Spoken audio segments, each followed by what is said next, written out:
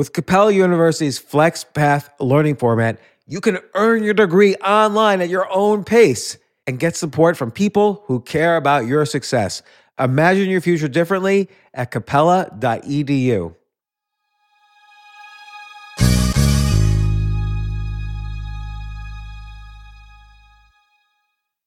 So in order to support our show, we need the help of some great advertisers. And we want to make sure those advertisers are ones you'll actually want to pay attention to and hear about.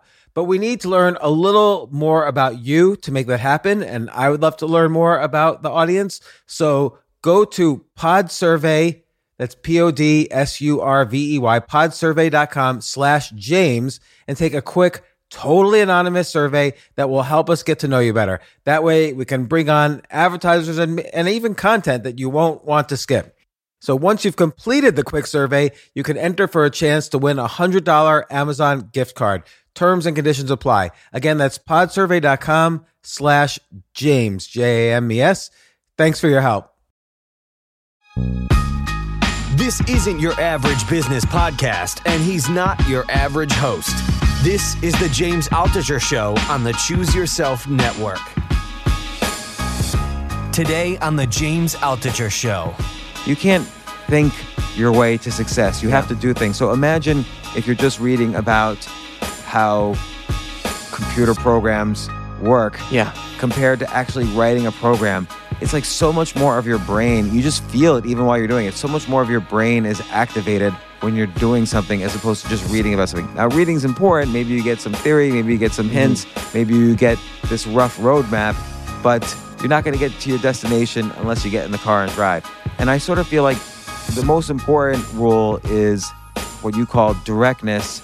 I sometimes call it doing. Yeah. Like once you start learning, you're going to be very quickly, no matter what area it's in, you're going to be very quickly better than everyone who's observing what you're doing. So it's really important to find good people to get feedback from.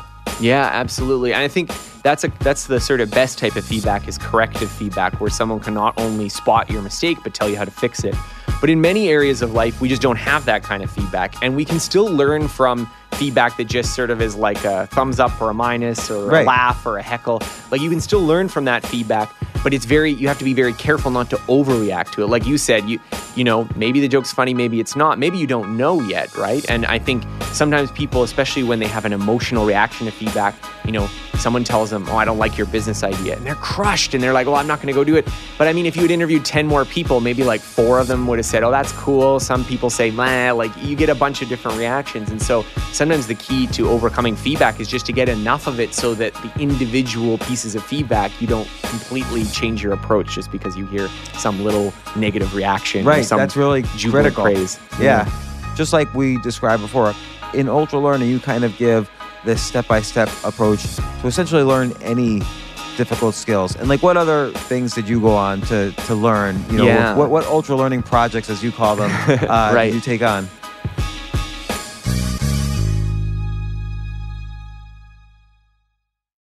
All right, Jay, you tell me when. Oh, I'm gonna take some notes. Oh yeah, we'll start though with this. Ultralearning. So excited to have Scott Young on the podcast. He is the author of the brand new book, Ultralearning, Master Hard Skills, Outsmart the Competition, and Accelerate Your Career. Scott, welcome to the show. Oh, it's so great to be here. And just by way of introduction, Scott and I spoke once before, I think it was 2014 or 2015, after Scott completed a 4-year MIT degree in computer science in 1 year. And since then, he's gone on to learn many other things. And he wrote this book, Ultralearning, about how to learn anything extremely quickly and not going the traditional route we think of when we think about learning. You essentially skip the 10,000 hour rule or ignore it to some extent. Well, for me, I just love the process of figuring out how learning works so you could figure out, you know, how do you get the thing that you want to be good at? How do you get to there, you know, either a little bit more quickly or even just more successfully? Because how many of us, you know, you try to learn a new language and you fail, or you try to learn an instrument, or you try to learn some skill that matters for your career and you get stuck, you know? And I first heard about you, and then we talked afterwards when you essentially learned, essentially you got that computer science degree from MIT, or you didn't get the degree, but you studied the entire curriculum. You took the test, you did the homework, you did the 4-year curriculum in 1 year. How did that come about? Yeah, so this was right after I graduated from university and I had studied business. And Useless. like a lot of people, like a lot of people, I wanted to be an entrepreneur. So I thought, what better to study than business? Am I right? And then you get into this school and you realize, oh, business school is mostly about how do you be a good little middle manager in a large company and not really how do you start your own. And so when I graduated, I was thinking, you know what, I'd like to know how to like make things, not just, look at spreadsheets. And so I was interested in going back to school to study computer science. But I mean, who wants to go back to school to get another undergraduate degree? And so around that time, I found out that MIT puts actually a lot of their classes, like the lectures, final exams with solutions, assignments, programming projects, they just put them up online for free.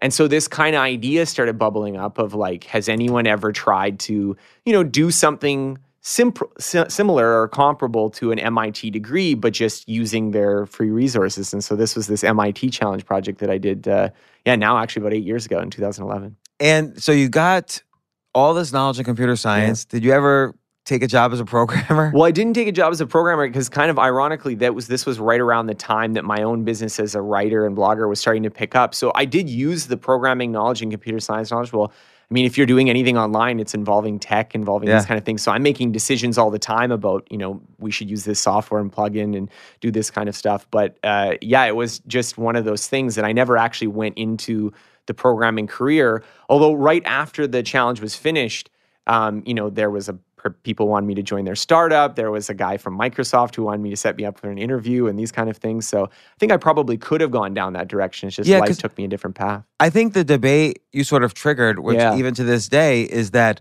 well, he didn't get the degree because it was just the online. Mm-hmm. They only give you the degree if you pay them $200,000. Yeah. He just did the online thing. Would you actually hire him? And I always say to people, I am more likely to hire him because he took this initiative and did this in a year. He did this creative thing that made him stand out. Yeah, the thing I loved about that is sort of after I finished the project, there was a Reddit thread that kind of blew up about it.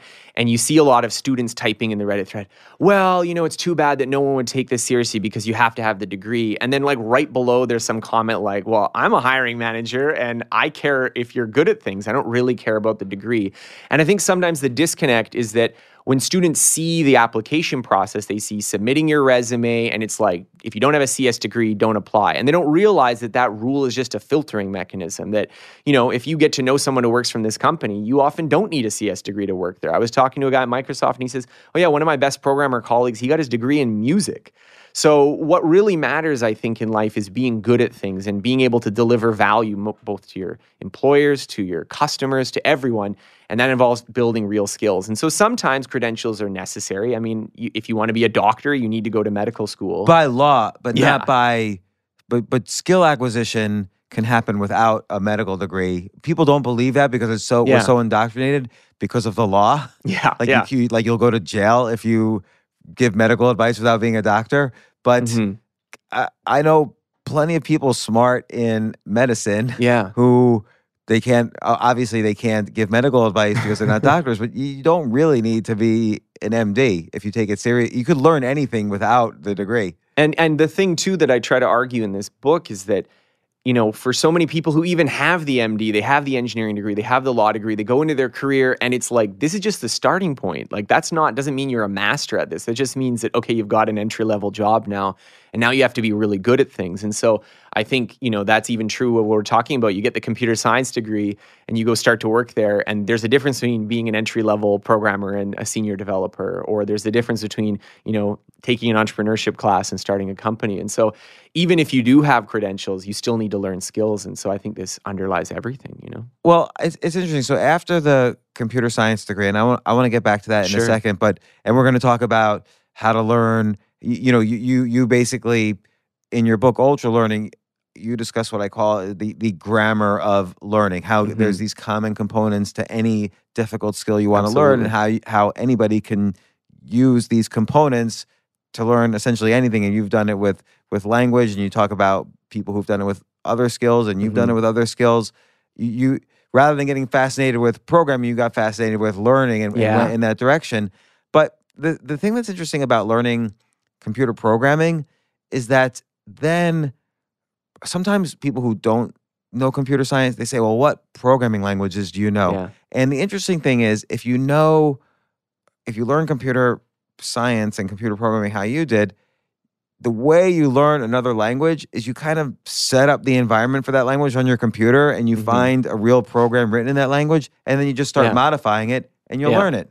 Yeah, absolutely. Well, even doing this MIT challenge, I think there was probably, I think they did it in various classes did like 4 or 5 different languages. So I even got some exposure doing it there. But I think there's so many of the same concepts that programming languages, or most of the modern ones that people use, are more superficially different rather than wildly different things that would require a completely new set of study. If you're good at one language, you can be good at 10. It's not. But it not reminds crazy. me of, you have an example in the book where a guy is on the fly, like in real time, learning a language. Like he's asking an expert at the language questions, and then he figures out what kind of language it is, how the grammar is structured. So he's using what he's learned from maybe 50 other languages to on the fly, like in a half hour, learn another language. This is Dan Everett. This is just amazing. I just watched this YouTube video where he goes on stage, and you can always think about, your times where you're struggling through like high school Spanish classes, or, how did you conjugate French verbs or things like this. And this guy's standing on the stage, and the person comes on stage and she speaks sort of an obscure like Southeast Asian dialect, which he had never heard before, and he doesn't know. And he can't speak to her in any language that they share in common. That's sort of the rule of the thing, because this is a method used to like go into the jungle and like speak to, Amazon tribes and like learn some obscure language that is very difficult. And in like half an hour, he's like written out, okay, this is how you'd say this is how you'd say that. And you can hear him describing it. And so the thing is that he has such a rich sort of map of how languages work that if you give him a new situation with a new language, he can immediately like figure out a lot of things where, might have taken you years in high school Spanish class. So that kind of what you said, understanding the grammar of learning, I think is so valuable, because a lot of us get stuck because we don't have that grammar. We can't speak that language. Right. So he had this map of how to learn languages, just like we described before, a map to learn different computer languages.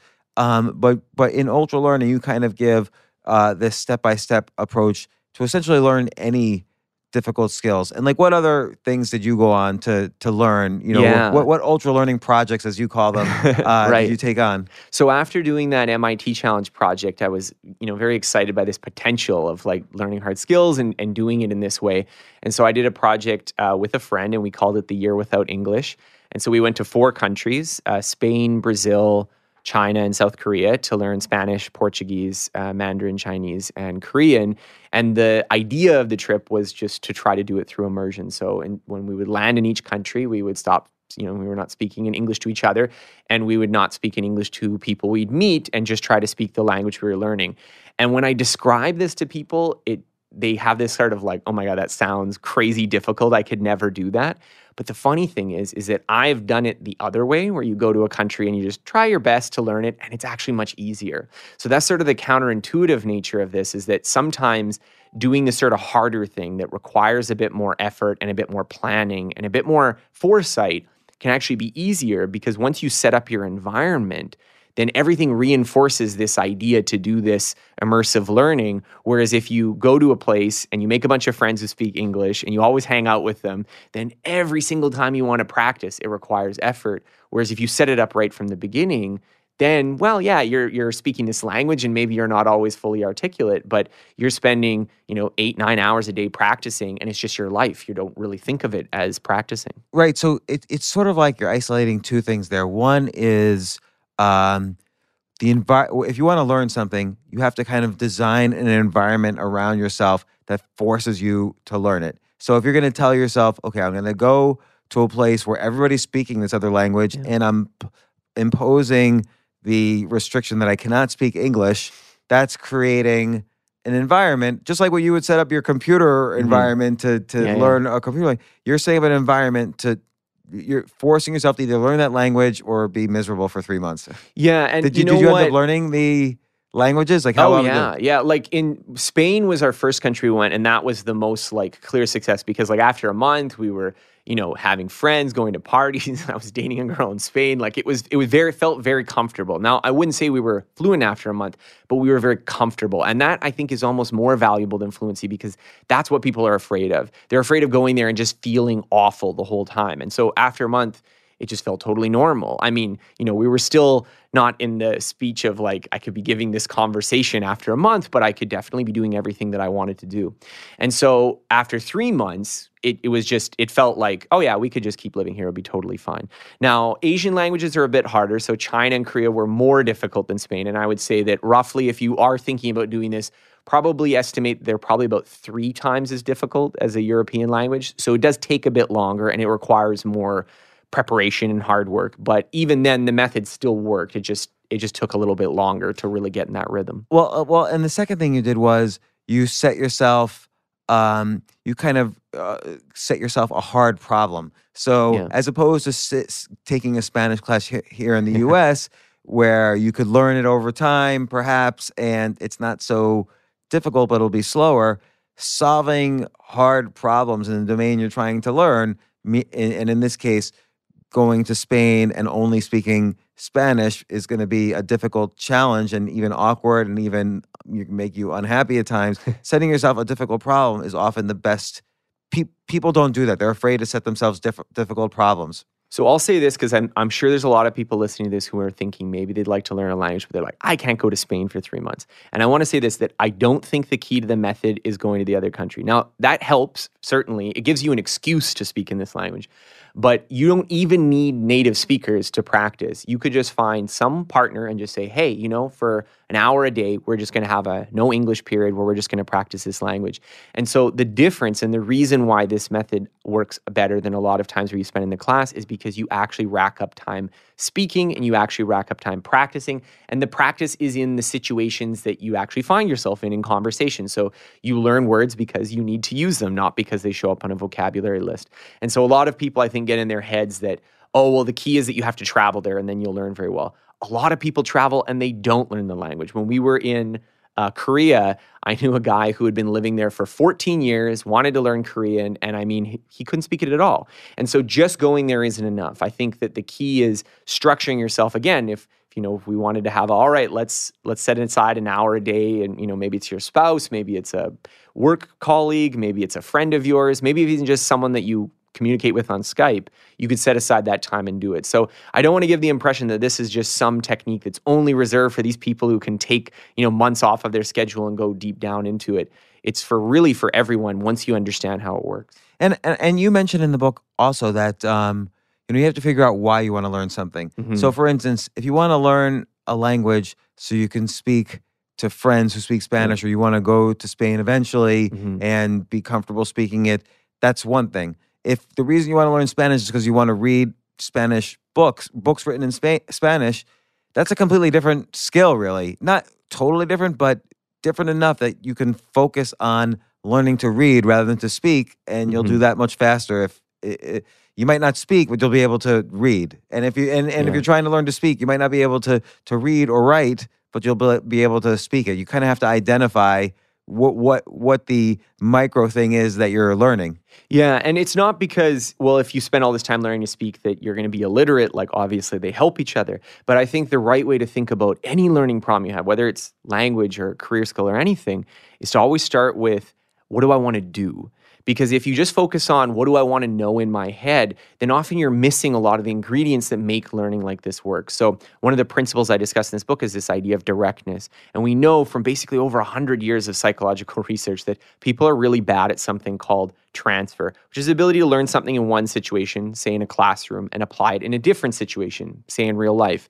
And the reason for this is there's lots of different suggestions. Part of it is just that when we start learning things, transfer is harder. So as you develop expertise, it's easier to transfer. If you're fluent conversationally in Spanish, it's easier to transfer that to reading than if you've only learned a few sentences back and forth.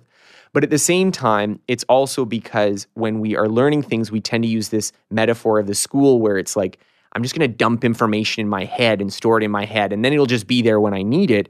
Whereas what you need to ask yourself is, what do I want to be able to do, and make sure that I'm doing a little bit of practice that is related to that situation from the very beginning. So if your goal is to have these conversations, practice a little conversation when you start out.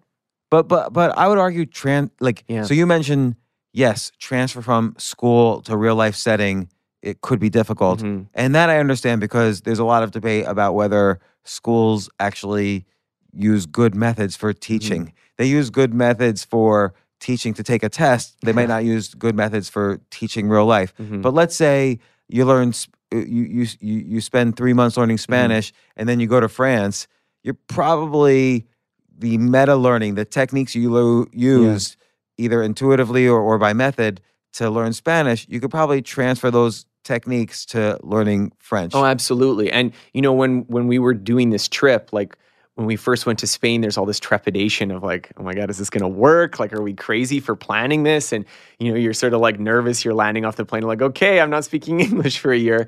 But then when we get to, Korea, well, I mean, it's a completely new language. We have to learn everything from scratch. We're still kind of objectively in the same position we were when we landed in Spain. But by now, the process is a routine. It's like, oh, okay, we got to do this. This is the method. This is how you do this and this.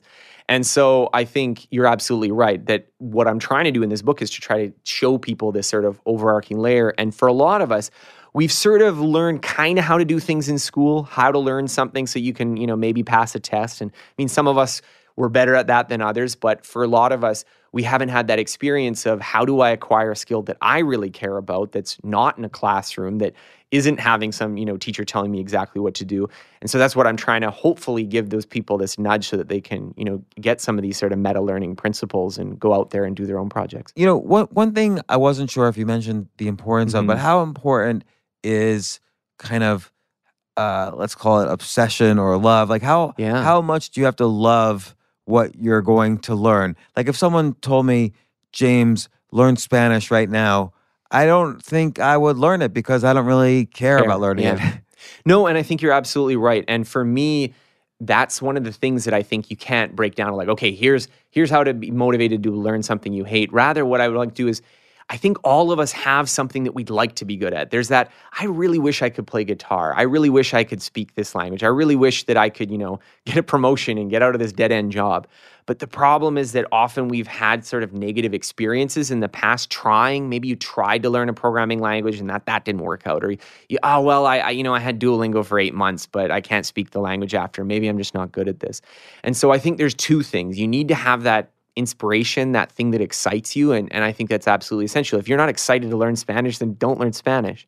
But at the same time, you also have to learn like how much your own trepidation and fear comes from sort of maybe these past experiences where maybe you didn't even realize that you had a bad method that you were using and that you weren't on the right track to success. And it wasn't because, you're not smart enough or not talented enough, but because you just weren't using the right approach.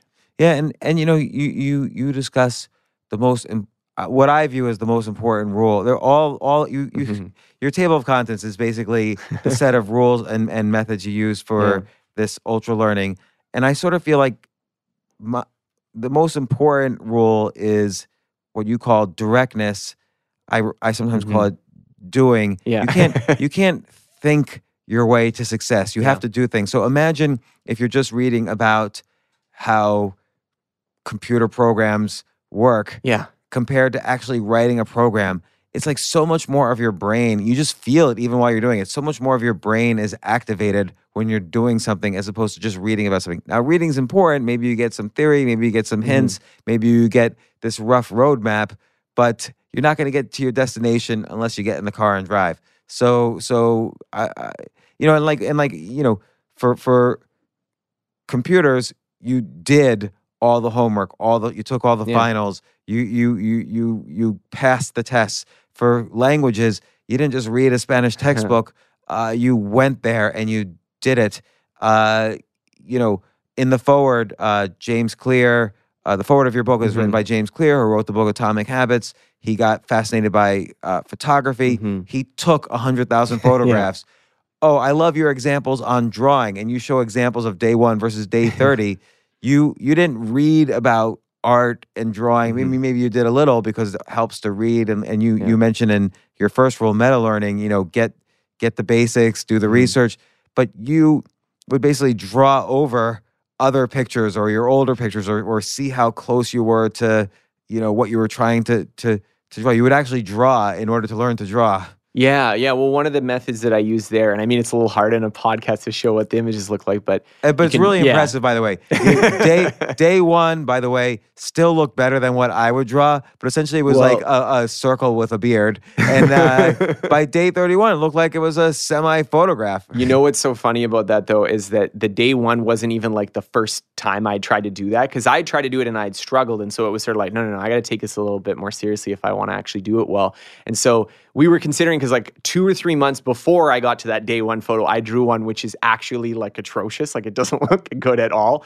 And that was like me trying for like kind of on and off for a little bit to get to the day one. And then day 1 to day 30 was where I kind of really did this sort of ultra learning process. But one of the big things I did was you draw a picture and then you just with your iPhone, you just take a picture of it and then you just put it on your computer and you just get like a semi-transparent version of the photo you were trying to draw and just overlap it and just sort of see like where don't they line up. And then you quickly learn, I made the head too wide. That was the problem. Or I put the eyes over here. Or I did this and that. And so that's one of those. You would build some heuristics. Yeah. But in order to incorporate the heuristics into your actual skill set, you still had to do. Oh yeah, I did over like and over again. hundreds of them. So but I think for a lot of people, again, it's sort of one of those things that you look at someone who can draw a portrait and you're just sort of, I have no idea how to do that. It must be magic. They must just have a lot of talent. And you don't realize that not only is it a lot of practice, but it's also having the right technique. It's having the right method for doing it. So even for me, I found techniques that you use for drawing portraits even halfway through there, and it guides you through a step-by-step thing that, like, honestly, if you follow that method for doing it, it's better than even tracing. And I mean, not everyone wants to do portrait drawing, but I think it's just a perfect example that if you're not aware this method exists, then for you, it's just, well, you must just be an artistic genius to be able to do that, when it's really, no, I'm just applying a method. Well, by the day 30, it looks like you're an artistic genius. So let's actually, that's a great example. Let's like walk through that where, okay, your first principle, meta learning, first, your subtitle of that chapter is First Draw a Map. What did you meta learn about art as you underwent this project?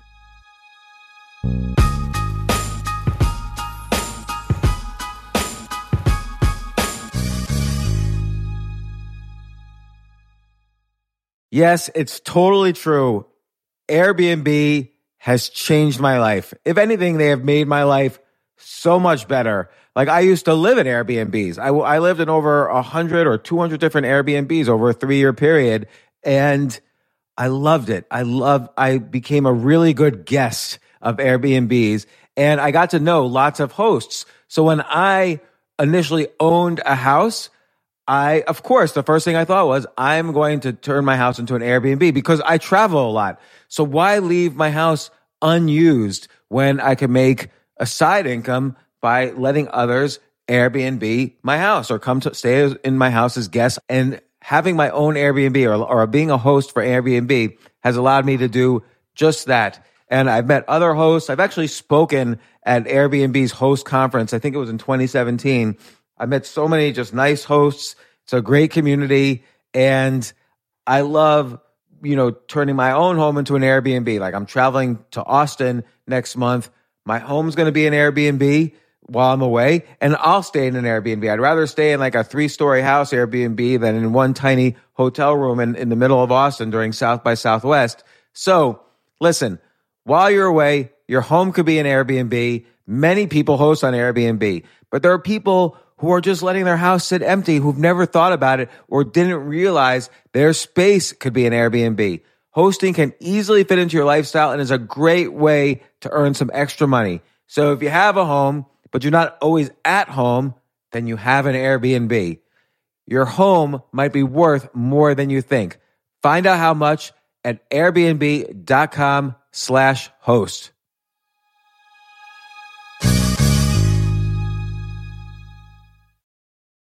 Daylight savings time is starting up again. Okay, podcast is over. That's all you needed to know. But why do we have daylight savings time? Answer: to give us more daylight from March through November. By setting your clocks forward, it may feel like there are more hours in the day when we initially start daylight savings. But if you're hiring, it doesn't necessarily help you find qualified candidates for your roles any sooner. There's only one way to do that: ZipRecruiter. And right now you can try it for free at ZipRecruiter.com/James. ZipRecruiter works around the clock to find qualified candidates for you. Once you post your job on ZipRecruiter, they send it to 100 plus job sites so you reach more of the right people. This is such a brilliant idea for a business, and ZipRecruiter did it. So ZipRecruiter's smart technology also quickly scans thousands of resumes to identify people whose skills and experience match your job. I've used ZipRecruiter, particularly as a potential employee, and I still, to this day, get messages every day. James Altucher, would you like to apply to be VP of Entertainment at NBC or whatever? So there's just nonstop emails. Like I got 5 or 6 emails today because a year ago I signed up for ZipRecruiter. So spring forward with a new hiring partner, ZipRecruiter, and find top talent sooner. See why 4 out of 5 employers who post on ZipRecruiter get a quality candidate within the first day. Just go to this exclusive web address to try ZipRecruiter for free. ZipRecruiter.com/James. Once again, that's ZipRecruiter.com/James. ZipRecruiter, the smartest way to hire.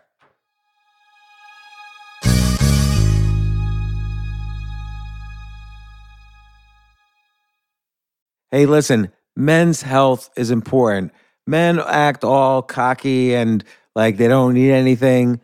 But the reality is, as you get older, there's some things you need.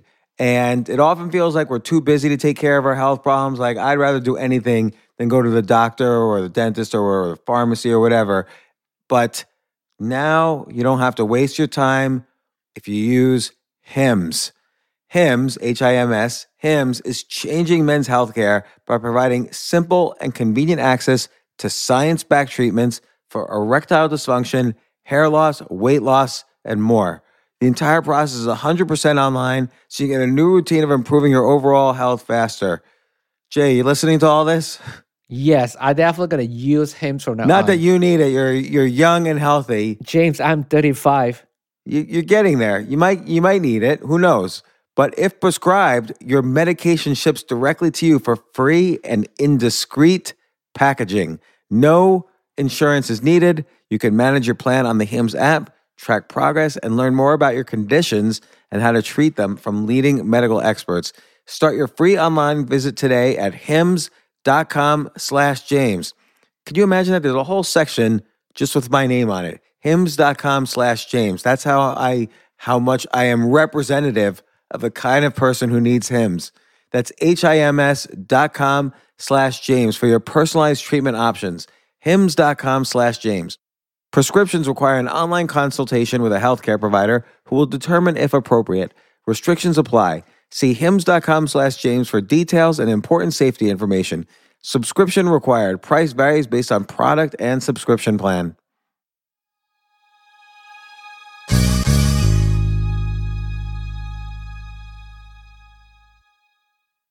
What did you meta learn about art as you underwent this project? So there were about 2 phases with there. So I'll just start by saying like what I mean by meta learning. And what I mean is that most of us have never really done this process before because you've gone to a school and someone's just told you what to learn. There's been a curriculum and said, okay, unit 1, you're going to learn this. Unit 2, you're going to learn this. And the problem is that if you start doing your own self-education project, you're like, I'm going to learn this thing. It just starts to be a bit overwhelming. Well, where do I start? What resources do I use?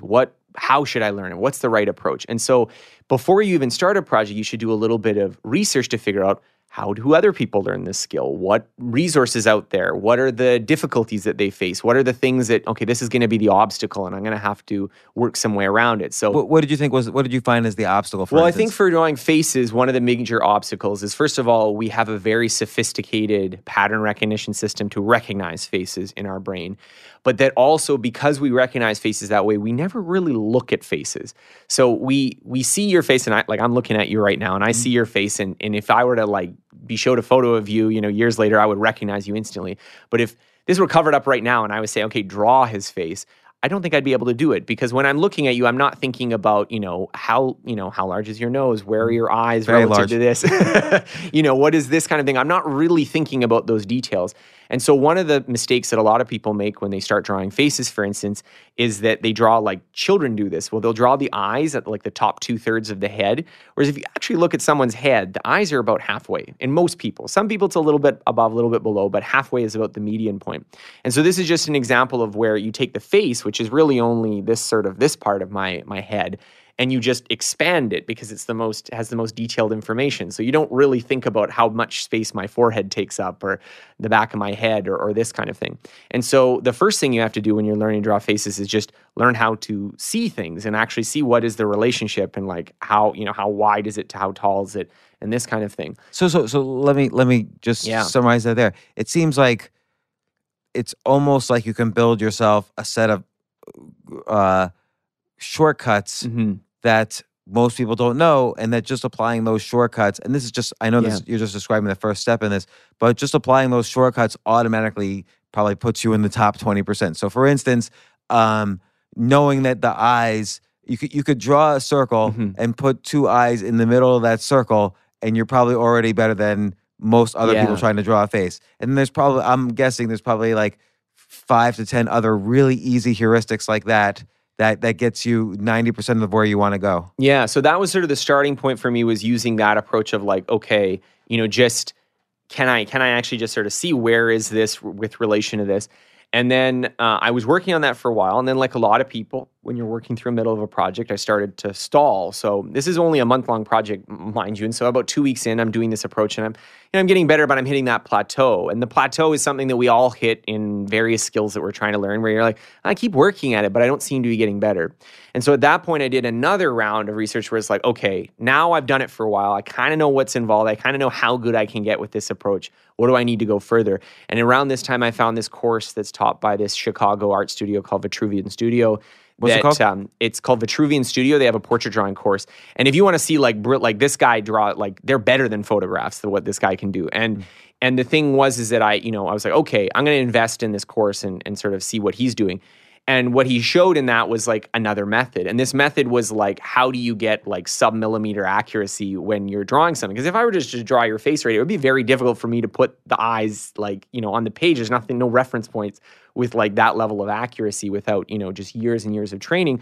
But this was a method of like, how do you check when you're sort of still sketching it out, whether it's right or what's wrong with it? So again, he's giving like some sort of set of another set of methods, shortcuts. another set of shortcuts, another set of like heuristics that again, you have to practice and you have to do a lot, but it helps you with it. And I think, again, for the people who think that, portrait drawing is too inside baseball, I don't want to necessarily learn portrait drawing.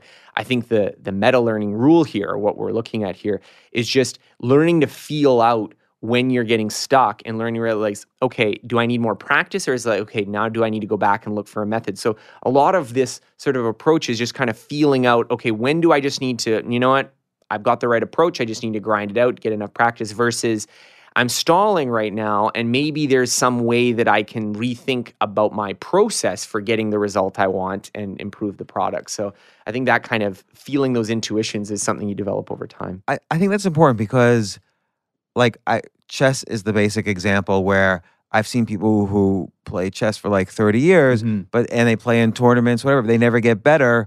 Now they're doing the doing, they're playing, and that again will get them so far because tournaments are so stressful. Your mind is going to be completely focused. It's you don't want to do badly, so you're going to try very hard to do well, as opposed to just a casual game.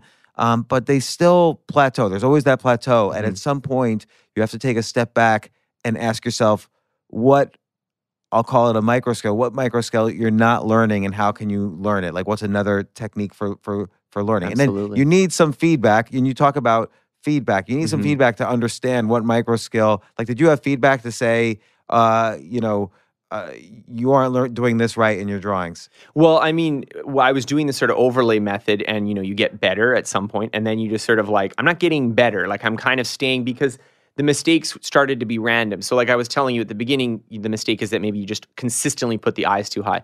But at some point, you're making mistakes, but they're all different from each other. So it's all just, I'm not accurate enough. Like, I'm in the right ballpark, but like sometimes it's too wide, sometimes it's too narrow, sometimes it's too high, sometimes it's too low. So it was recognizing I need a different way to get more accurate than this. And I mean, the portrait drawing is again, it's an example, but I think when we're thinking about all the skills that we're looking at, there is that sort of, you need feedback not only to correct your performance, but also feedback to feel out when do you need to sort of, okay, let's double back and like look and see, should I be using a different resource or should I be using a different method? And so that kind of feeling out, like when we were talking about learning languages, when I was in Spain, the immersion process, that was enough. when we went to China, it was suddenly someone speaking words to you and they'll tell you the word, but you can't remember it because they all sound the same to you and they're all so similar and you can't remember the tones and this kind of thing. And so I actually found flashcards were helpful there, but that's something that you kind of feel out as like, okay, there's this issue that I'm having. I'm hitting a plateau here. Let's go back and see if we can find any other methods. And so put a lot of these methods in the book, but I mean, getting that intuition is such an important part of the process. Right. Your feedback principle is principle number 6 here. Every chapter was really valuable, but this was incredibly valuable because there's always a question, what's constructive feedback as well versus destructive feedback? And often, like, let's say if you're an artist, a writer, or even we're doing this podcast in a comedy club, even if you're a stand-up comedian, feedback can be very destructive because you don't know what the agendas are of the people giving you feedback. But you defined it in 2 words, and I love it. You basically said, correct me if I'm wrong, you said if it's a feedback should be informational and usable. Is that I think this was Ruiz Primo and the other, I forget her name, the other researcher who wrote a little book on giving feedback. And one of the things that I found really interesting, because I've been really interested in the process of learning, so I'm imagining I'm going to go back and do the research, and it's going to be like thumbs up, like feedback is good 100% of the time. And in this meta-analysis, where they took hundreds of different studies on the impact of feedback on learning, they found, I think, 38% of the cases had a negative effect. And so the interesting thing about this is that feedback is quite valuable, but there's a lot of feedback that doesn't help. And so what people who are successful learners learn to do is they learn to know what they can gain, what kind of information they can gain from feedback, and also what, this is just noise. I should just ignore this. So one of the things I talk about is a classic thing that happens to entrepreneurs is, they don't have that many customers trying out their prototype. And then they say, well, what did you like about it? And then they give a bunch of feedback, but that's often spurious. Maybe they say, oh, well, I didn't like the color. But it's not that they didn't like the color. It's that they had this overall holistic kind of assessment of using it. And the assessment was meh. And now you're asking them to give a reason for it. And so they have to just sort of make one up. So they say, well, I didn't like the color, or I didn't like this. And so this can be true, especially like if you're a comedian. You can know whether or not they laugh at a joke, but you don't necessarily know what would make it funnier. So if you go up and ask them, hey, what would have made that joke funnier? Maybe they'll tell you something if you really ask them.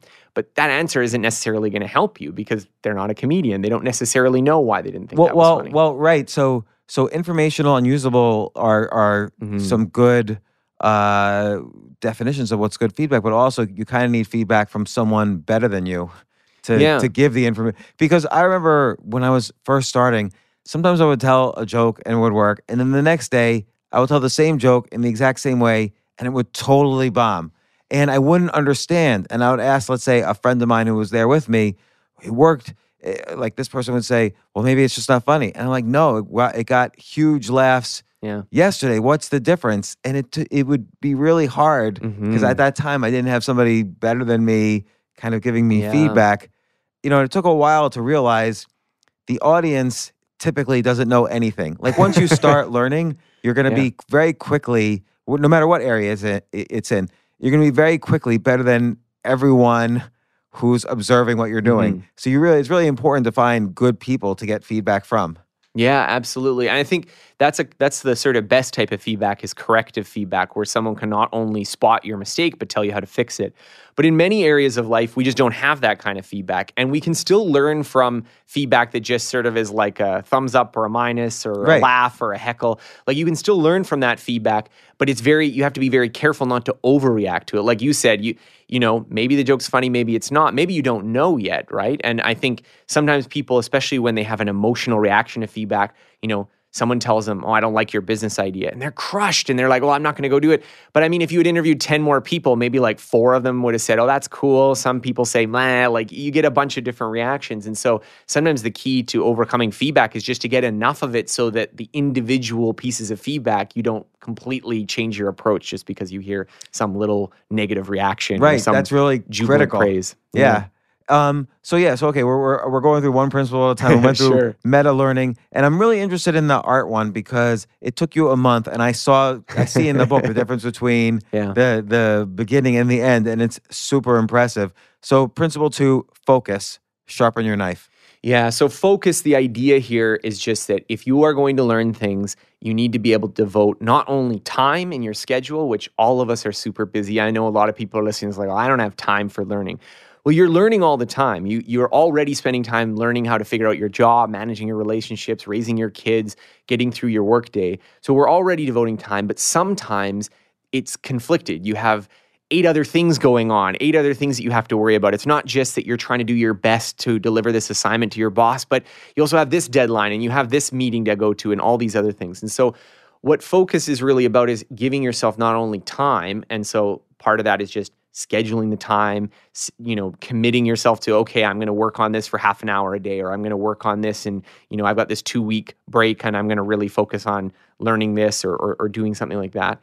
But then also when you have the time, making sure that your attention is focused so that you don't have the phone blaring, you don't have someone talking to you in one ear while you're also trying to pay attention to this thing you care about. So like for art, how many minutes or hours a day during that 30-day period did you focus on art? That project was 25 hours a week for the month. So it was about 100 hours in total. And that's about like 5 hours a day for, I didn't do it on the weekend. It was like doing it from that period of time. Now, I mean, obviously, if you can't do 5 hours a day, you could do an hour a day or you could do half an hour a day and get a similar sort of approach because you just have to modify it to your schedule, right? Yeah, I remember I read an interview with Anatoly Karpov, who was the world chess champion from like 1975 to 1984. And somebody asked him, how often do you study chess a day? And I thought he was going to say like 12 hours a day, but he said 3 hours a day. After that, it doesn't. So probably he was just extremely focused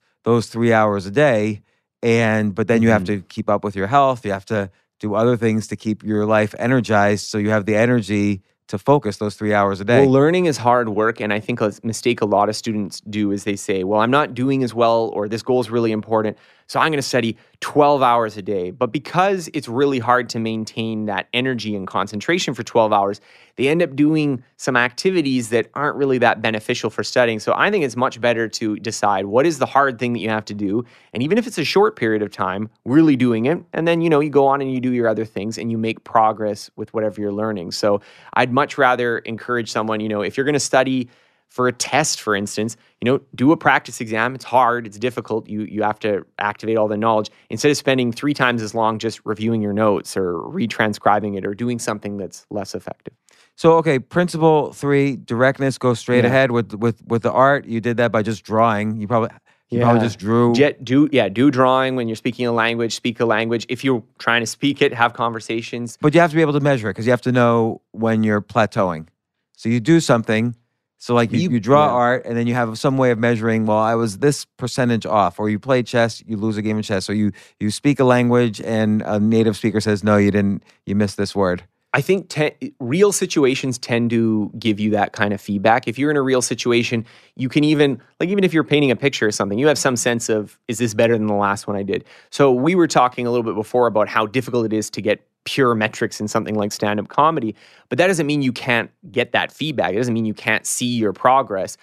On the other hand, if you're just reading a book about telling jokes, I mean, where you don't know whether there's progress there. You don't know whether you're going there. Right. So directness has to be where you start learning pretty much anything. And I think where it's particularly useful and particularly potent is when the default or status quo is a kind of learning just from the book or learning just from a classroom where you don't have a lot of direct practice and the expectation is that you're going to do classroom learning or book learning for years maybe before you actually apply it. And so if you can hijack that process and bring some direct practice in near the start, you're going to be much better off than most people. I think that's really critical. So like, I mean, there's a million applications of that, but obviously the best way to learn how to drive is to get behind the wheel and drive because it's anything that puts you in a high pressure situation doing something is going to be a better way to learn. And I feel like the more you dial up the pressure, the more you'll learn. Unless it's so much pressure,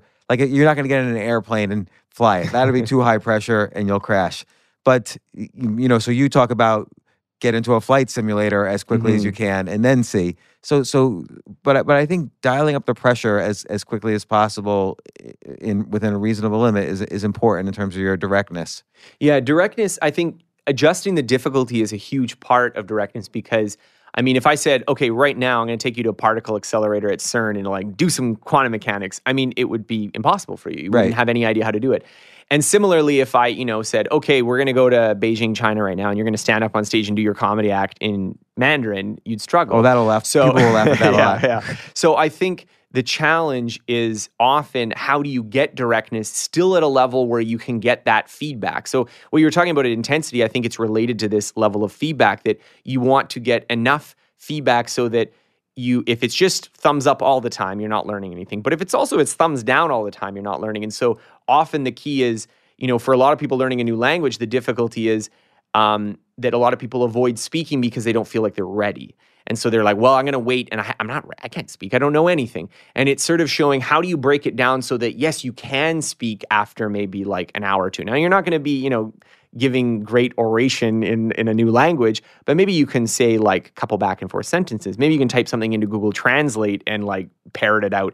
And just to get that kernel of starting point of conversation, of actually producing the sounds and actually hearing someone else and seeing it as that little base and starting point, I think is so important because, for so many skills, just the where you actually have to practice it seems so far away, seems so difficult that we don't really know what the bridge is from where we are now to there. And so it must just be through tons of textbooks and classes and years of study. Yeah, or years of study. I think there's the whole idea of the 10,000 hour rule is that, the reason I'm not great is because I've only put in 1,000 hours. I've got 9,000 more hours to go. Yeah. But for instance, again, it seems like I always try to reconcile the 10,000 hour rule, which is, again, K. Anders Ericsson's rule that after 10,000 hours of doing something, with deliberate learning, you should have mastered it or be among the best in the world at it. But again, what if you have these shortcuts? What if somebody tells you right in the beginning, put the eyes in the middle of the face instead of in the top 2/3? Now you don't have to spend 100 hours of drawing and comparing with other figures to learn this heuristic. You just skipped 100 hours. Is that a valid skipping of hours? Yeah, I think from my understanding of the deliberate practice research is kind of that this 10,000 hour rule is probably the idea behind it is just that experts tend to have accumulated lots of practice as opposed to the theory that they were just born good at it, which I think is the thing that Ericsson is sort of discounting. But when I did the research and looked at a lot of his stuff about deliberate practice, the idea is not, he's, just put in 10,000 hours, doesn't matter what you do, and then that's going to make you an expert, but rather that plateaus are super common, that you can spend years doing a skill and not get much better. And so some of his examples are things like tennis players or golf players who just play for fun versus pro golfers, is that when you're just playing for fun, you tend to get better in the beginning when you really don't know how to golf, and then you get to some stable plateau and you tend not to improve. And so what's required is this deliberate practice, and the deliberate practice is in some ways kind of unlearning some, bad habits, or sort of saying, well, kind of how I was doing the drawing, that I was doing this approach of tracing it and doing this, and then I kind of hit a plateau, and then it was like, I need a new method. I need a new sort of heuristic, or I need a new way of going about it. And so deliberate practice is about sort of not only just doing something a lot, but also breaking it apart and analyzing it. And one of the chapters I talk about drills is really this sort of complement to just doing something, is how do I break it apart so that I can say, you know what, this is my problem, is this specific thing, and let's work on getting really good at that, and then bring it back to the main thing that I'm trying to do. Right. I think so drilling is principle 4. So I have some thoughts on this, but I'm curious again with art. How did you drill? Yeah. So I think drawing portraits.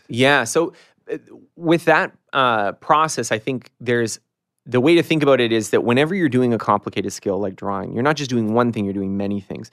So one of the things that I would be doing is trying to just approximately put the facial features. That was one of the things I was trying to do in this kind of drill. So one of the things I did is, instead of doing some big elaborate sketch where I'm like, trying to get the hair right and like getting some lighting effects and shadow and all these other things that are important in a finished portrait, it would be, can I just put these features in the right location? So I would do these quick sketches where at first I was doing them with I think 5 minutes, and then I even did them just with 1 minute. And the idea was, can I see a picture and then quickly put the things in kind of roughly the right place?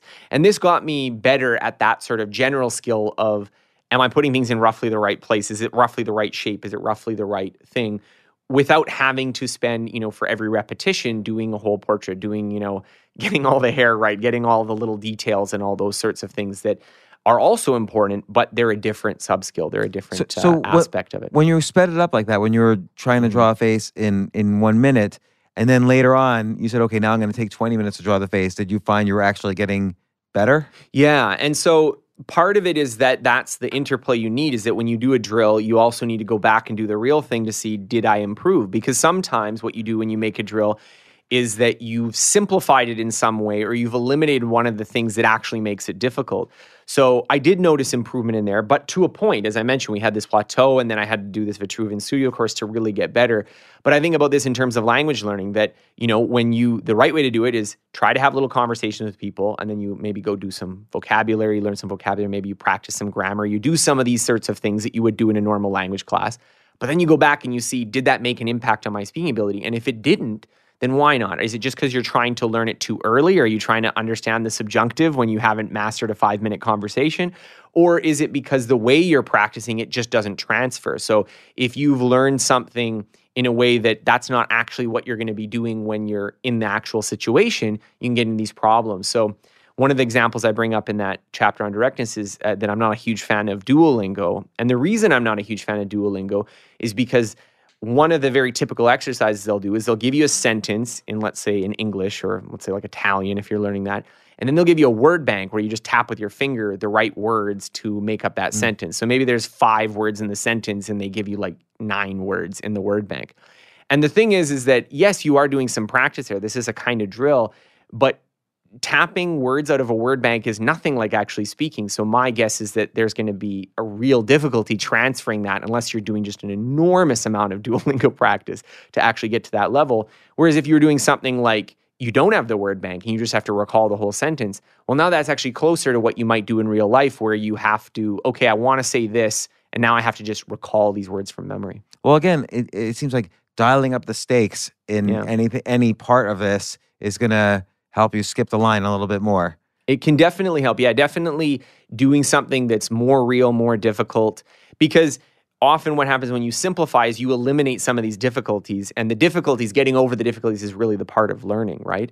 And so if you eliminate all the difficulties, if you abstract it and make it this simple picture, it can often be difficult to learn properly or transfer it because all the things that make it hard in real life are not there. Just like if you were driving a car and you're playing a video game or something and driving a car, it's not the same as driving a car in real life because, it's not completely around you. You don't have to, you just use a joystick. It's okay if you go over the curb. Like there's all sorts of things that don't make it like driving a car in real life. So just because you're good at Mario Kart doesn't mean you're going to be a race car driver. So you would drill yourself by kind of trying these exercises with drawing.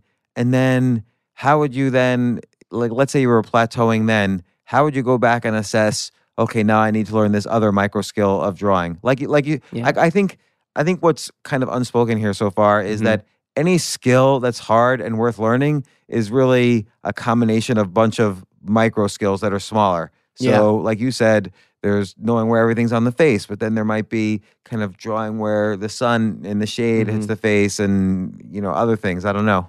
Yeah, so one of the things that I was doing in that process is that I usually did like a kind of a full portrait, especially in the beginning when I was spending about an hour on them in the morning, and then I would do kind of drills later in the day. So there was always that kind of cycle of like doing one and then doing the drawings. And it was usually a process of figuring out what is the thing that I'm not doing well.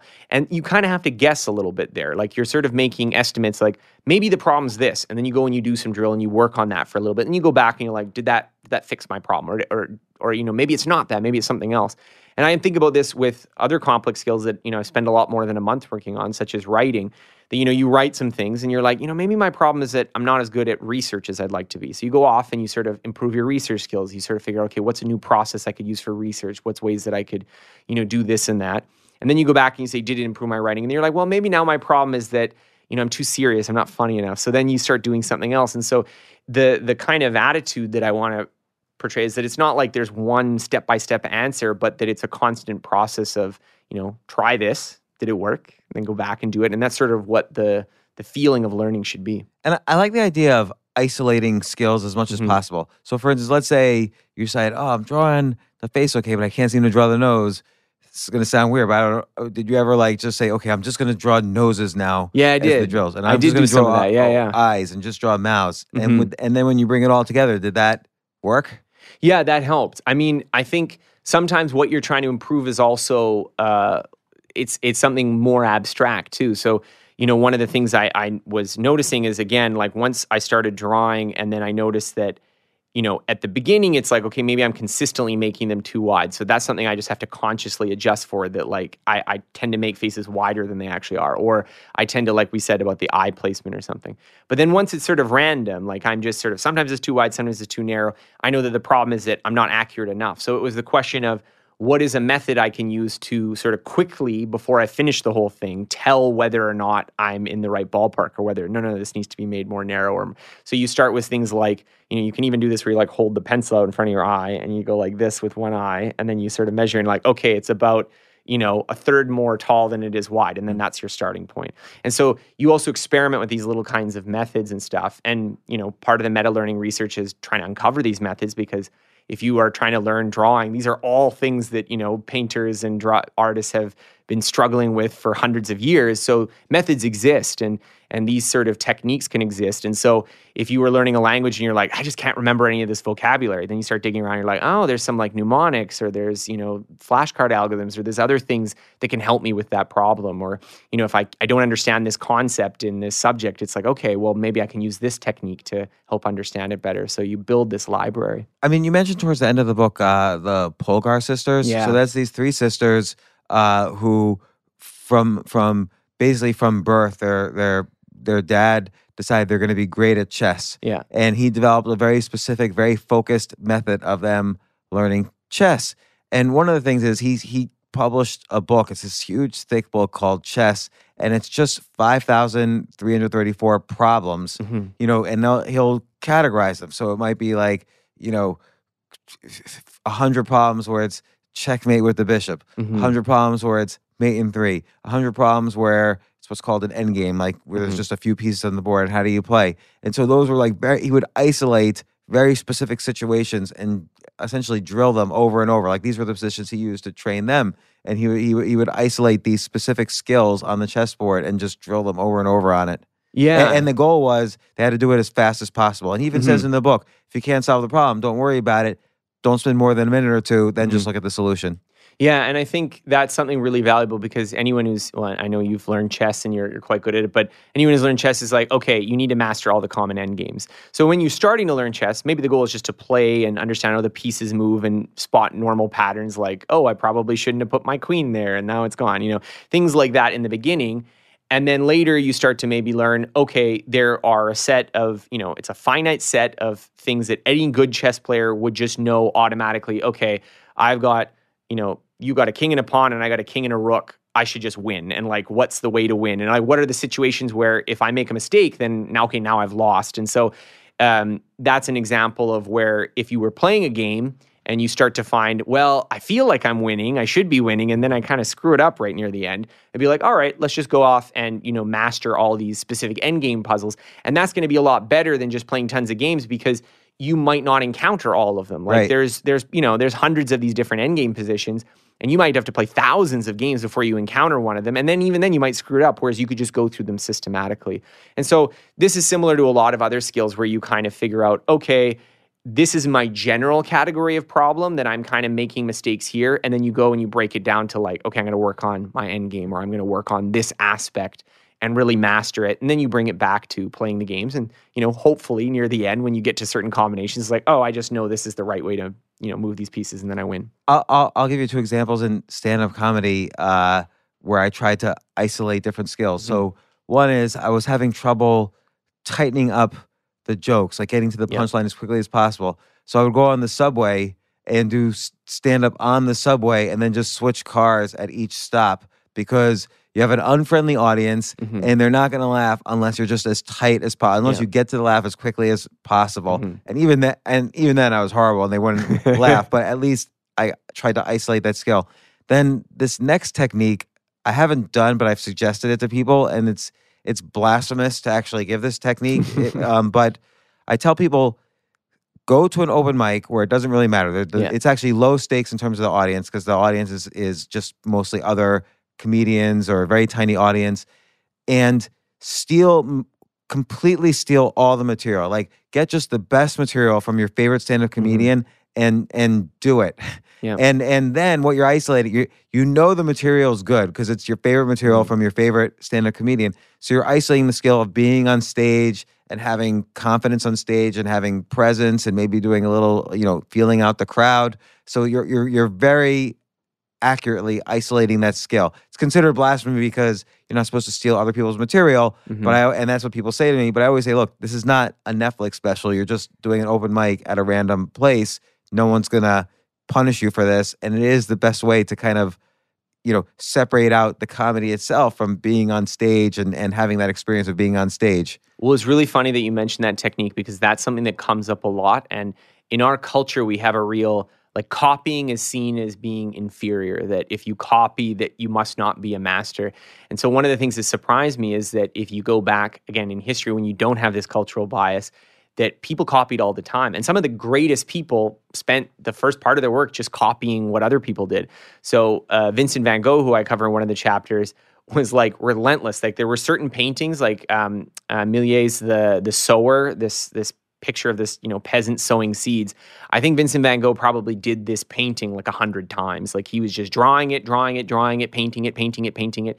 And he loved this painting and he was thinking, well, this is how I'm going to get good. And so there is a certain tendency for us to think you should be doing original work from day one, that you should have your own material, that if you're writing, that you should have your own ideas, that everything should be fresh. And I do admit, outright plagiarism is probably not the best move in a lot of industries, especially if you're not being forthcoming about it. If you're presenting to the wider public this is your work. As finished work. But in the learning process, you're either private or semi-private and you're learning. Yeah, and I think that a lot of people would benefit from doing something, again, in a transparent way. We're not trying to advocate anything unethical for people here, but in a transparent way, just recognizing that is often the road to learning is if you can imitate what someone's done, that is often you will learn pieces of how they do it. And so for writing, for instance, if you wanted to get better at writing, take some essay that someone else has written and see if you can, without, looking at it, try to reconstruct it. And then compare what you did and see, okay, what is it that this person did better than what I did? And then you can also maybe go a step further and say, okay, well, I'm not going to write, the exact version of this person's article, but I'm going to maybe try to write in their style. And then that also causes you to notice, what is it about their style? What is the thing that you like? And so you're not stealing material now, but you're stealing kind of a higher level abstract idea.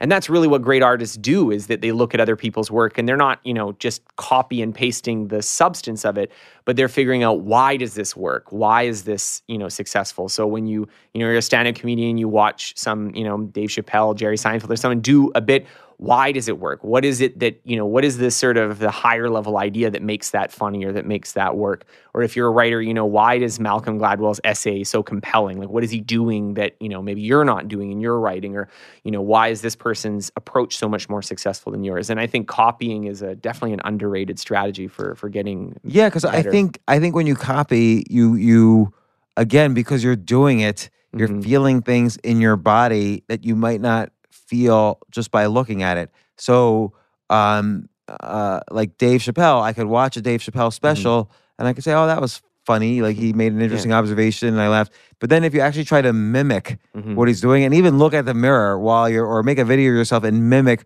what he's doing, and then you compare your video with his, you realize, oh, he's modulating his voice a lot more in these weird ways, or he's making these jerky kind of movements that are sort of funny that I wasn't doing. And you wouldn't notice that if you didn't actually do it yourself, if you didn't try to mimic, if you didn't try to do a cover of his joke. Yeah, and you know what? I think a lot of us, we all consume the works of extremely great artists and thinkers all the time. When you watch a movie, you've watched movies by the best people in the world. You've seen stand-up acts by the best people in the world. You've read articles and books by the best writers in the world. And so there is a certain sense that as a consumer of media, that you kind of get it in a way that maybe you don't realize just how much work was put into it, that, this writer, that maybe he chose this exact word in this place. Like, it wasn't an accident, that this was planned out very deliberately. And I think sometimes you can see this with, if you get the privilege of hearing, let's say, like a famous director, like, talk about their work, you realize how many layers of thinking go into every single little detail that went into it that maybe you were unaware of just passively consuming it. And so I think sometimes when you start to create things, that's when you start to notice the richness of people who are really good at it. You notice a lot of details that maybe you wouldn't have noticed before, just because, and it takes like a couple days maybe of concentrated effort to read a book, but maybe it takes a year or a couple years with the research to write a book. And so there's so much more going into things than we typically expect. Yeah, you make a great example on the writing with like Malcolm Gladwell. Mm-hmm.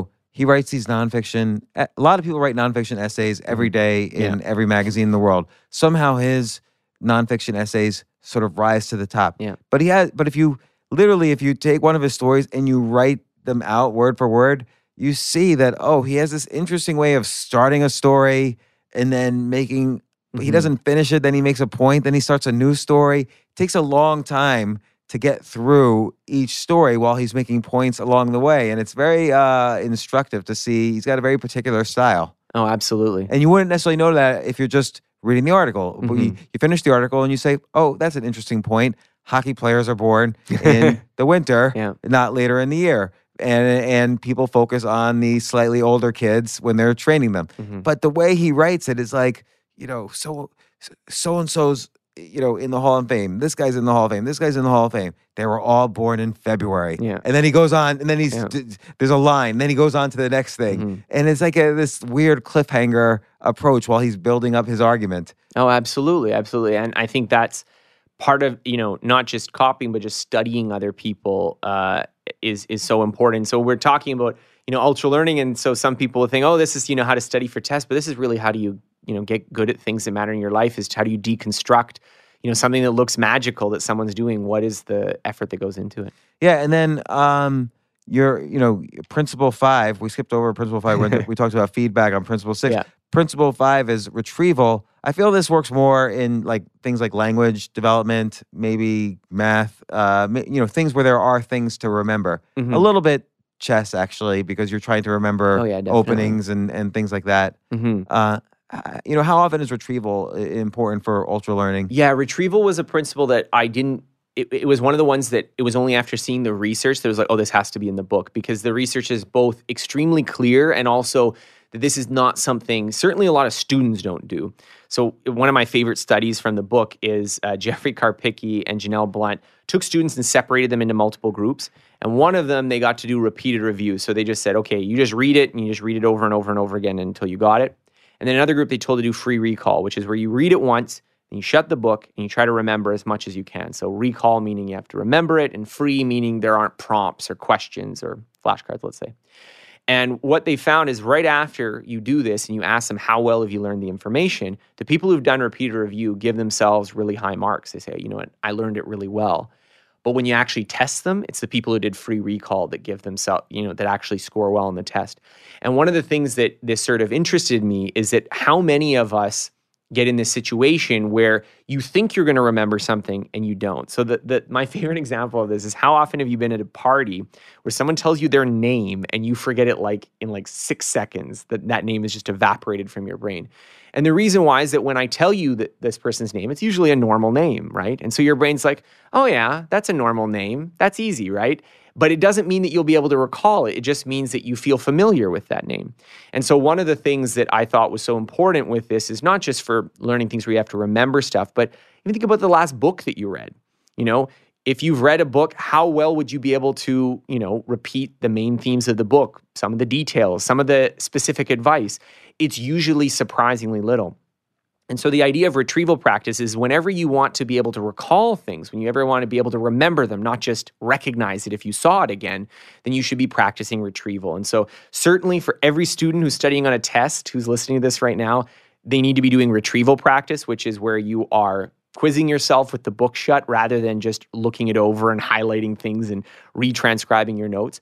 But even people who aren't taking tests, retrieval is important, because if there's anything that you want to actually be able to remember, so this podcast conversation right now, I mean, once it's done, you probably be best off pausing it and just taking like a minute or two to just sort of, okay, what did they talk about? What can I remember of what they talked about? Because the act of trying to remember is going to be how you actually retain things long term. Well, that's so interesting you mentioned this podcast, because I only have people on the podcast, such as yourself, when I want to learn something from them. So I read your book. It's not just that I want to promote your book. That's just the excuse to get you on the podcast. But then I want to learn new things.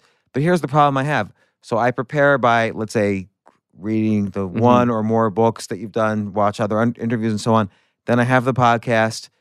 Then if I don't almost immediately after write down, like let's say you go and now I have some spare time, I have to always write down 10 things that I learned from the podcast. Else, even an hour later, someone might ask me, hey, who did you have on your podcast today? I might not even remember who I had on my podcast that day. Because things, I don't know how the brain works, but I always say it must be because I loaded everything up in my short-term memory right before the podcast. Then I had the podcast. Then when it was over, I didn't take the time to write what I learned. It didn't have time to move back into long-term memory, and it just gets flushed out.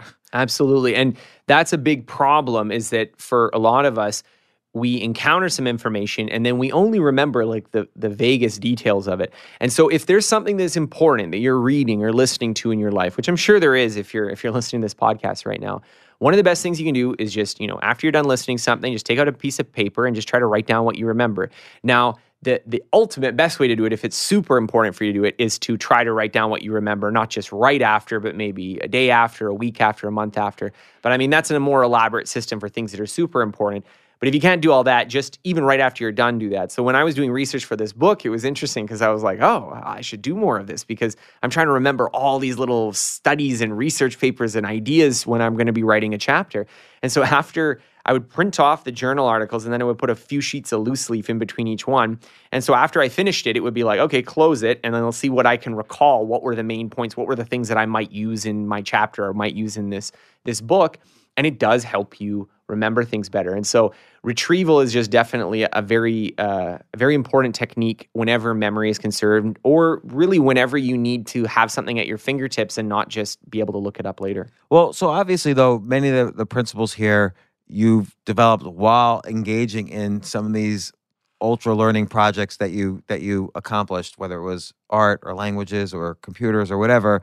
What did you, in the process of writing this book, what additional thing about ultra learning did you learn that you didn't know before, even though you had gone through all these ultra learning projects? Oh, yeah. So many things. I think, again, I mentioned a lot of the research on retrieval. Like, I knew that you were supposed to do active recall, but it was just amazing to me, like, how clear that was in the research, that it was, you get much better effects from doing that.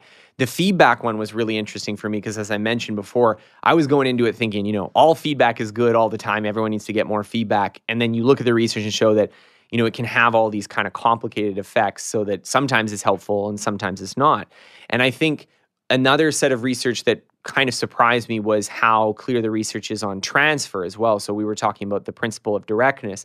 And I mean, again, it sounds fairly obvious that you need to do the thing that you want to get good at to learn, but how many of us, we, take classes or we read a book and then we're saying like, yep, that's good. I know that. I will be able to use this later. And then often we can't. And so for me, often it was little things like that just sort of surprised me. Like the transfer literature is just, it's really a fascinating thing, really 100 years of showing why a lot of things we learn in school just, don't make an impact in the real world. Well, again, because I think you can transfer from a similar domain to another similar domain. But sitting in school is not the same as doing. Yeah. So they're not similar domains really. So, and I think the other thing about transfer, like I was talking to someone about this the other day. In 1998, I played a lot of poker. And so in poker, you learn skills about statistics, probability, when to make money decisions, how to manage your money. And then I started investing and I lost all my money. And later on, I was wondering, why didn't I just transfer those skills from poker to investing? And much later, I was able to do that. But I think you have to be consciously aware, now I need to transfer these skills. You have to also tell yourself, skills from this domain, you can't assume they're going to transfer. You have to tell yourself, here's how they transfer. Here's how one skill maps to another. So there's some really interesting research on transfer because obviously this is what educators want, is they want transfer. They want to teach something in a classroom and then you go out in the real world and you apply it. So there's been a lot of effort and a lot of ink spilled on how to get this.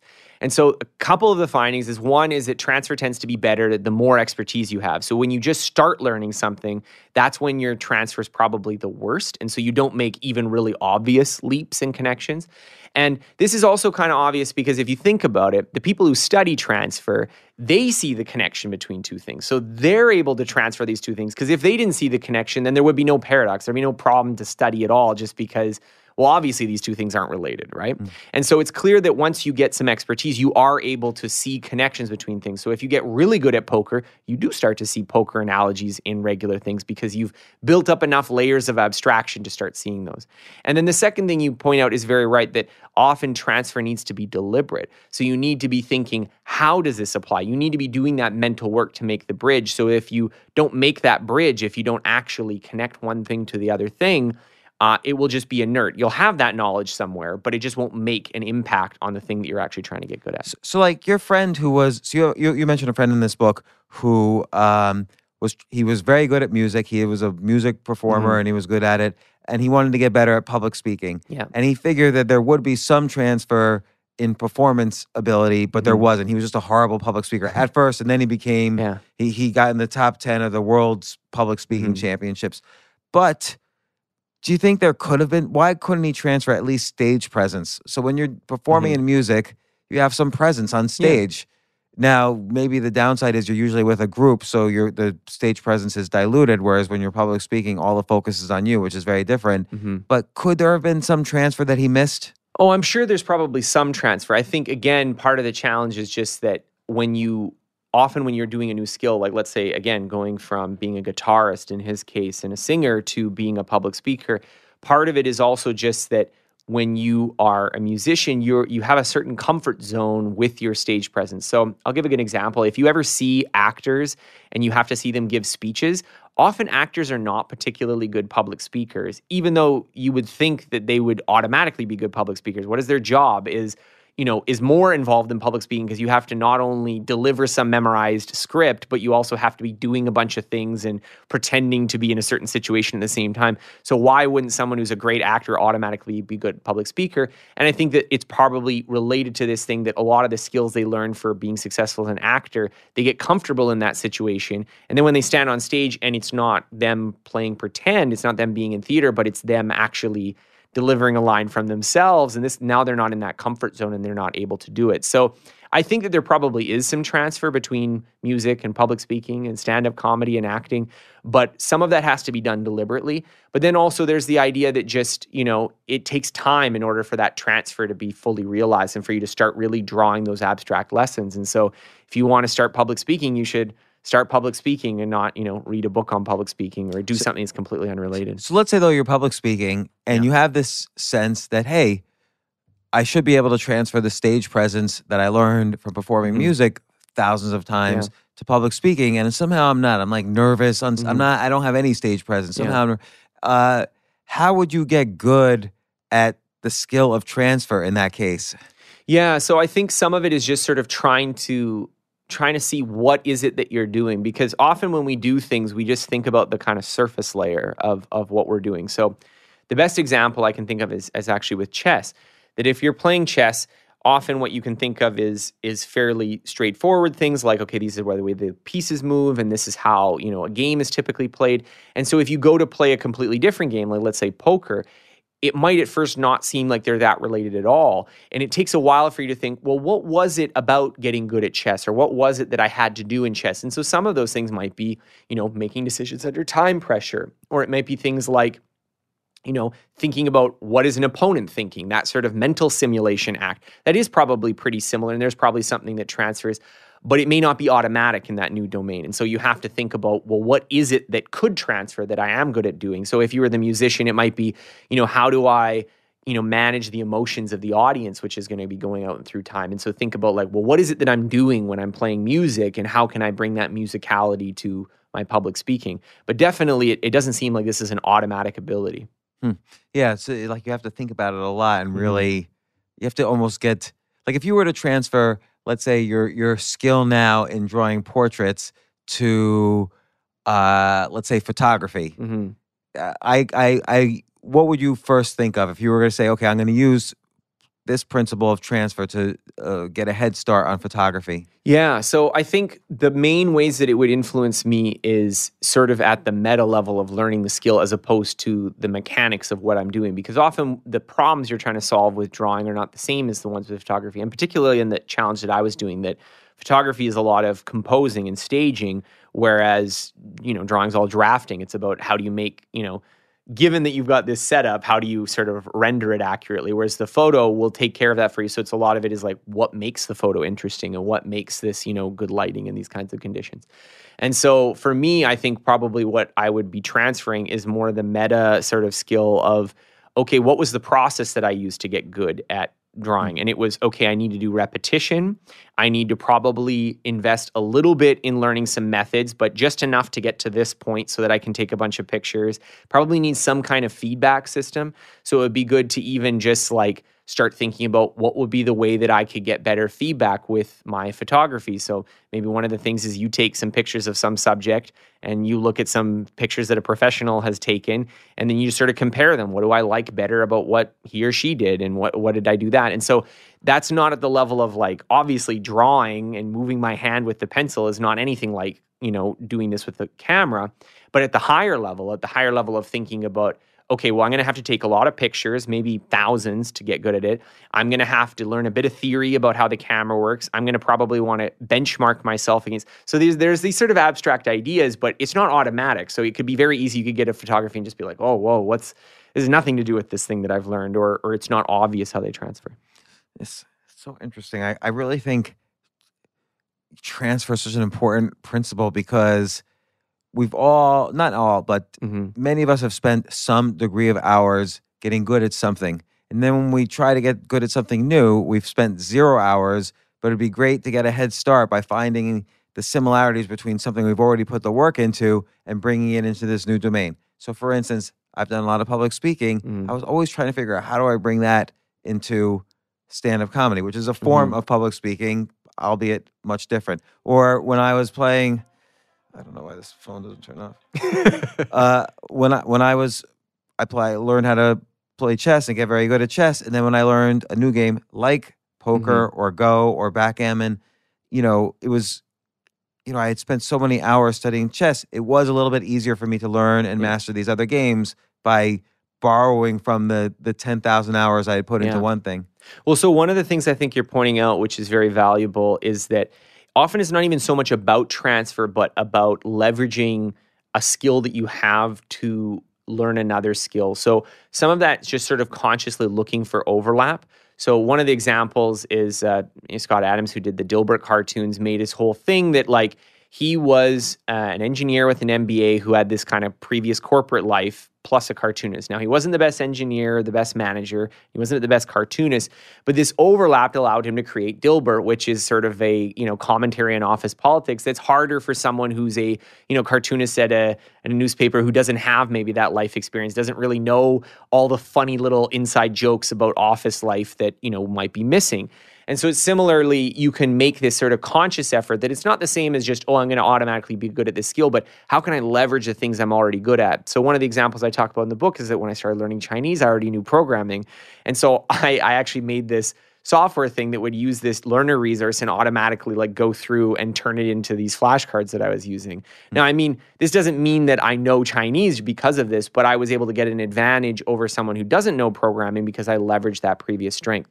So I think the more that you learn different things, you can start to not only learn these meta tools, but you can even directly use one skill towards another. So even, maybe you have some skills in public speaking about controlling the speed of your delivery or your stage presence, or even just, how you overcome stage fright that, can later transfer to stand-up comedy. Well, you bring up stage fright and psychology in general is important in learning because, again, anything worth learning, as you mentioned, you're going to suck at first. Otherwise, everybody would be the best in the world at everything. And you've got, it's right at that phase where you need feedback, where the feedback could have a negative effect on you, that you have to overcome the negative the negative feeling like, oh, I'm never going to get good at this, or this was such a horrible, disappointing experience. I'm tired of learning this. Let's say you're trying to learn, poker, and you think you're getting really good, and you go to a tournament and you lose $5,000 in one hand, and because you made this big mistake. It's so horribly disappointing. Mm-hmm. Then you have to look back and say later, okay, that was a learning experience, but you have to have the psychology to do that. Yeah, and I think one of the big things about a lot of learning skills is that we build up the fear in our mind more than the reality of it. And so obviously losing a lot of money in a poker hand's not great when that happens to you, but the best example I can think of is just language learning, that I've talked to people who, they spend years studying it, but they don't actually speak with people because they're afraid of sounding awkward, or they're afraid of this person dismissing them or doing this kind of thing. But then when you actually go out and do it and you tell people, hey, this is what I'm trying to do. Like, I'm trying to learn this language. I'm trying to learn it by speaking. And maybe I even have a little project to not speak in English right now. It's amazing how supportive people are. And so sometimes the thing that you're afraid of is more your imagination of what might go wrong rather than what's actually happening. And so part of this whole getting feedback and directness, it's related to that, because at least if you're going to be feeling bad about something, it's going to be a real thing, not something you've built up in your head. And for a lot of us, the reasons we don't learn things or pursue things that we care about or go for that job opportunity or start that business is because of these imagined things, these imagined things that are going to be holding us back, and not real, actual, concrete experiences of failure. So let me see what principles here. Principle 8, intuition. What do you actually mean by that? Yeah, so the idea behind intuition is twofold. So one, I wanted to describe how do people who seem to have almost a magical ability to solve difficult problems, what is going on kind of under the hood, so to speak, so that it's not magic, it's actually just, how your brain learns, and that they are sort of at a further end of, like we were talking about 10,000 hours, but they're at a further end of sort of accumulating practice and experience. And then the second part was that if you're dealing with difficult subjects that are hard to wrap your head around, things like physics, things like math, things like computer programming, languages, lots of things where part of the difficulty is just like, I have even no idea what's going on here. How do you break down that? How do you break down the process of understanding so that something that seems super confusing to you can nonetheless be broken down into, well, if I just follow these step by step by step, I will understand it. And so the person that I covered in that chapter was Richard Feynman, who's been sort of a bit of a hero for me in learning, because not only was he just clearly a genius, but also even his colleagues were impressed at how well he did things. And unlike a lot of people who are, geniuses that we have no idea how they did things, he actually describes in a lot of detail how he was able to do some of these things that people thought were basically magic tricks. And what it's clear is that not only was he very smart, but also that he had just accumulated a lot of patterns in math and physics from hard work. And this was what allowed him to perform a lot of these feats. So this idea of intuition is both sort of like to make you feel more comfortable about, well, if I wanted to, learn physics, or I wanted to learn some difficult conceptual subject, that there's a roadmap to do that, that it's, it does take work, but you can get better at it. But then also things like, the Feynman technique, which I named after him, which is a tool for getting past those obstacles of understanding. Like it seemed like in your description of him, he built up such a catalog of experiences in his physics and math that someone would present a problem to him, he would say, oh, that's like this situation, and here's how I would solve it in this situation. And he was able to immediately apply it to this new situation. And that happens also in chess. Like, so there's this theory that you build, that a chess grandmaster builds chunks. So he doesn't see 64 squares on a chessboard. He sees 3 or 4 chunks, and then he knows what to do. When I see these 3 or 4 chunks, I know what to do. And so a grandmaster might have 100,000 chunks in his memory. A master might have 10,000. An amateur might have nothing. Yeah, and so the chunking idea, I think, is really valuable because, again, when I know you've played chess, so you know better than this, but a lot of people think, well, the way that a grandmaster is able to perform so much better than a novice is that they're thinking through it the same way. They're just, running all the calculations and thinking like 12 moves ahead. And that's almost never the case. And in fact, they've done studies that grandmasters tend not to be, unless it's a very particular line where all the moves are forced or something like this, where you have to do X, Y, and Z. They're usually thinking not with so much more brain power than a normal person is. The difference is, like you said, is that they have all these patterns stored in memory. So the best example I had of this is just that this is not something that's just exclusive to grandmasters. This is that everyone has chunks, and we have many, many, many of them. This is just how your brain works. And so the best example, I think, is that if I listed out the letters, let's say FMC, BBI, and IAA, and then I got, if you were listening to this at home and I wanted you to repeat it, it might be difficult. But if I said those letters in this order, FBI, MBA, CIA, you'd have no problem remembering it. And that's because FBI, MBA, and CIA are chunks that you store them as one pattern in your brain. And so manipulating FBI, CIA, and MBA is much easier than manipulating those 9 letters. And similarly, these chunks can be even more elaborate because it's not just that you know those letters in FBI. You also know that it's the Federal Bureau of Investigation and that they wear dark suits and that they're kind of police officers. And you have all these movies and background references. And so there is many, many patterns associated with this kind of one concept. And so what you're doing when you're learning is that when you start a subject, you don't have any of these patterns yet. And so everything seems really confusing because it's like the string of letters that I presented to you before, that you see someone who's a physicist and you see this formula, and to you, it's like those letters. But to him or to her, it is something that they have internalized these patterns so they know actually what's going on here and they can see a picture that you can't. And so the chess players and chess masters know things like pins and forks, and they're like, oh, you castled queenside and kingside, and this has this implication for the board. And they know all of these things from experience and also from, maybe learning some theory and stuff as well. And these chunks form these sort of basic building blocks for how you solve these problems. And so the idea of intuition is that what you're often trying to do when you're approaching a new domain is you're trying to accumulate these patterns from real experience so that something that seems really magical that someone else can do is really just that they have enough patterns that it makes sense to them and it's obvious. So what do you actually think of the 10,000 hour rule? Like, so obviously, let's say 10,000 hours is not so specific. Even Anders Ericsson says it's not necessarily 10,000 hours. It's just in each domain, it's a little bit different. Yep. But those are really the hours to be like the best in the world. But for many of the things you're trying to learn, you're just trying to learn them. You're not trying to be the best in the world. You're trying to be basically better than people who don't know the skill. You want to be able to say you have the skill. Oh, yeah. And so is it 100 hours before you're in the top 95%, the top 5%? Is it, if you were to try to make it mathematical like that? Oh, yeah. I think it really depends on what you're trying to learn. Like, there's some skills that I think that you could learn relatively quickly if you approach it the right way. And so my idea is just that I think that instead of the hours, I try to think of what you're doing with your mind when you're learning. And I know that sounds really abstract, but what you're doing with your mind, I think, is what makes the difference. And so, again, it's from the same research that kind of inspired this 10,000 hours is that, again, getting stuck, plateaus where you don't get better and you just kind of stay mediocre for a long period of time. That these are super common. And they're common because very often we get in situations where, our natural instincts to learn, they get stuck and they get stalled.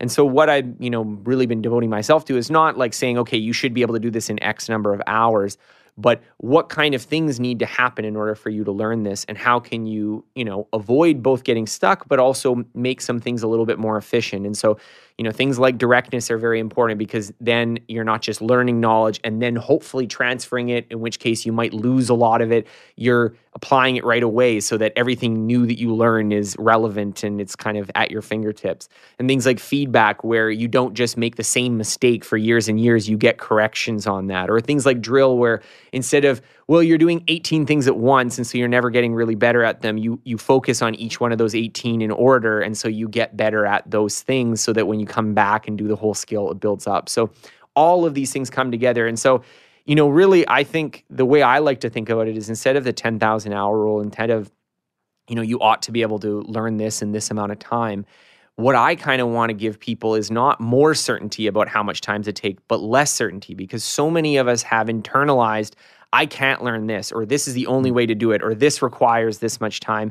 And I want people to say, you know what, maybe you don't know how much time it takes. Maybe that you don't know what you can and can't do, and use that sort of uncertainty to kind of open up possibilities for what you might be able to accomplish. And again, how much do you think is the role of shortcuts? So again, like in your drawing example, this one rule, put the eyes halfway in the face as opposed to 2/3 up. If you learn that just by someone telling you that, you actually learn it. Like that's a simple rule. You can learn it. You start drawing. You're only going to put them 50% up.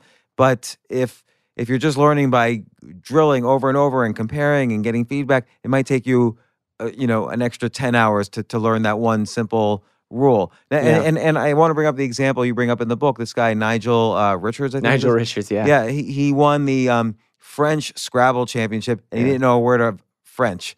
Well, he couldn't speak French. He certainly knew enough words to put them on the board. But that's the interesting thing. He maybe didn't, like a lot of people have naive understanding of every domain they're trying to learn. So somebody with a good vocabulary might automatically think, oh, I'm going to be good at Scrabble.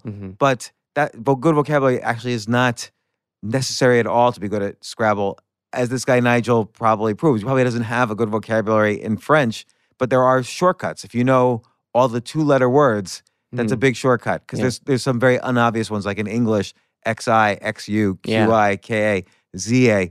If you know all the Q without U words in English, that's a great shortcut. If you know this is Scrabble specific, if you know what's called stems, like SATINE is 6 letters, where if you pick up almost any other letter, you'll have a legal 7-letter word. That's another shortcut. Yeah. If he just knows those, he could probably be a decent Thai Scrabble player without knowing a word of Thai.